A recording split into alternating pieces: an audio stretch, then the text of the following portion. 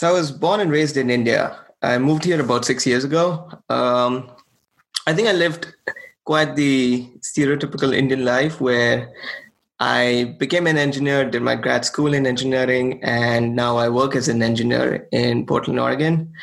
Um, just living my routine life, which basically revolved around a single theme, my obsession with people's perception of me. It was almost like I didn't know how to think and live for myself. It was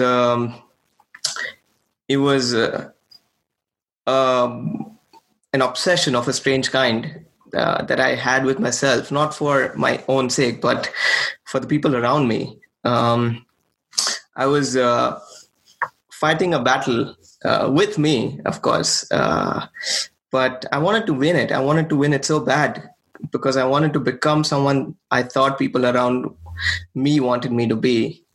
I thought people around me wanted me to be smart and ingenious all the time. I thought they wanted me to be all muscular. They wanted me to get promotions while I also aced like 10 different intense hobbies outside work, while I had successful social and romantic relationships. They wanted me to be funny and to be smiling all the time.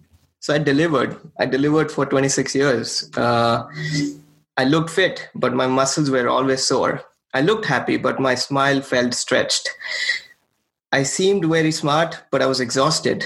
I also seemed very kind and caring, interested in talking to people, listening to people, really. But I was not. I was deep in my thought, trying to come up with something impressive to say in response. All this while, just shoving my pain, the physical, emotional, and mental pain just deep inside me. Then came COVID. The shutdown put an instant pause on my life, and not the kind of pause a long weekend would put.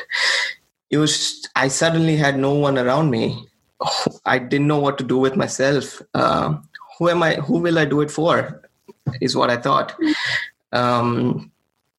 That's when I actually just sat. I sat for a long time. The sitting slowly turned into moving. I felt like doing yoga one day. So I did.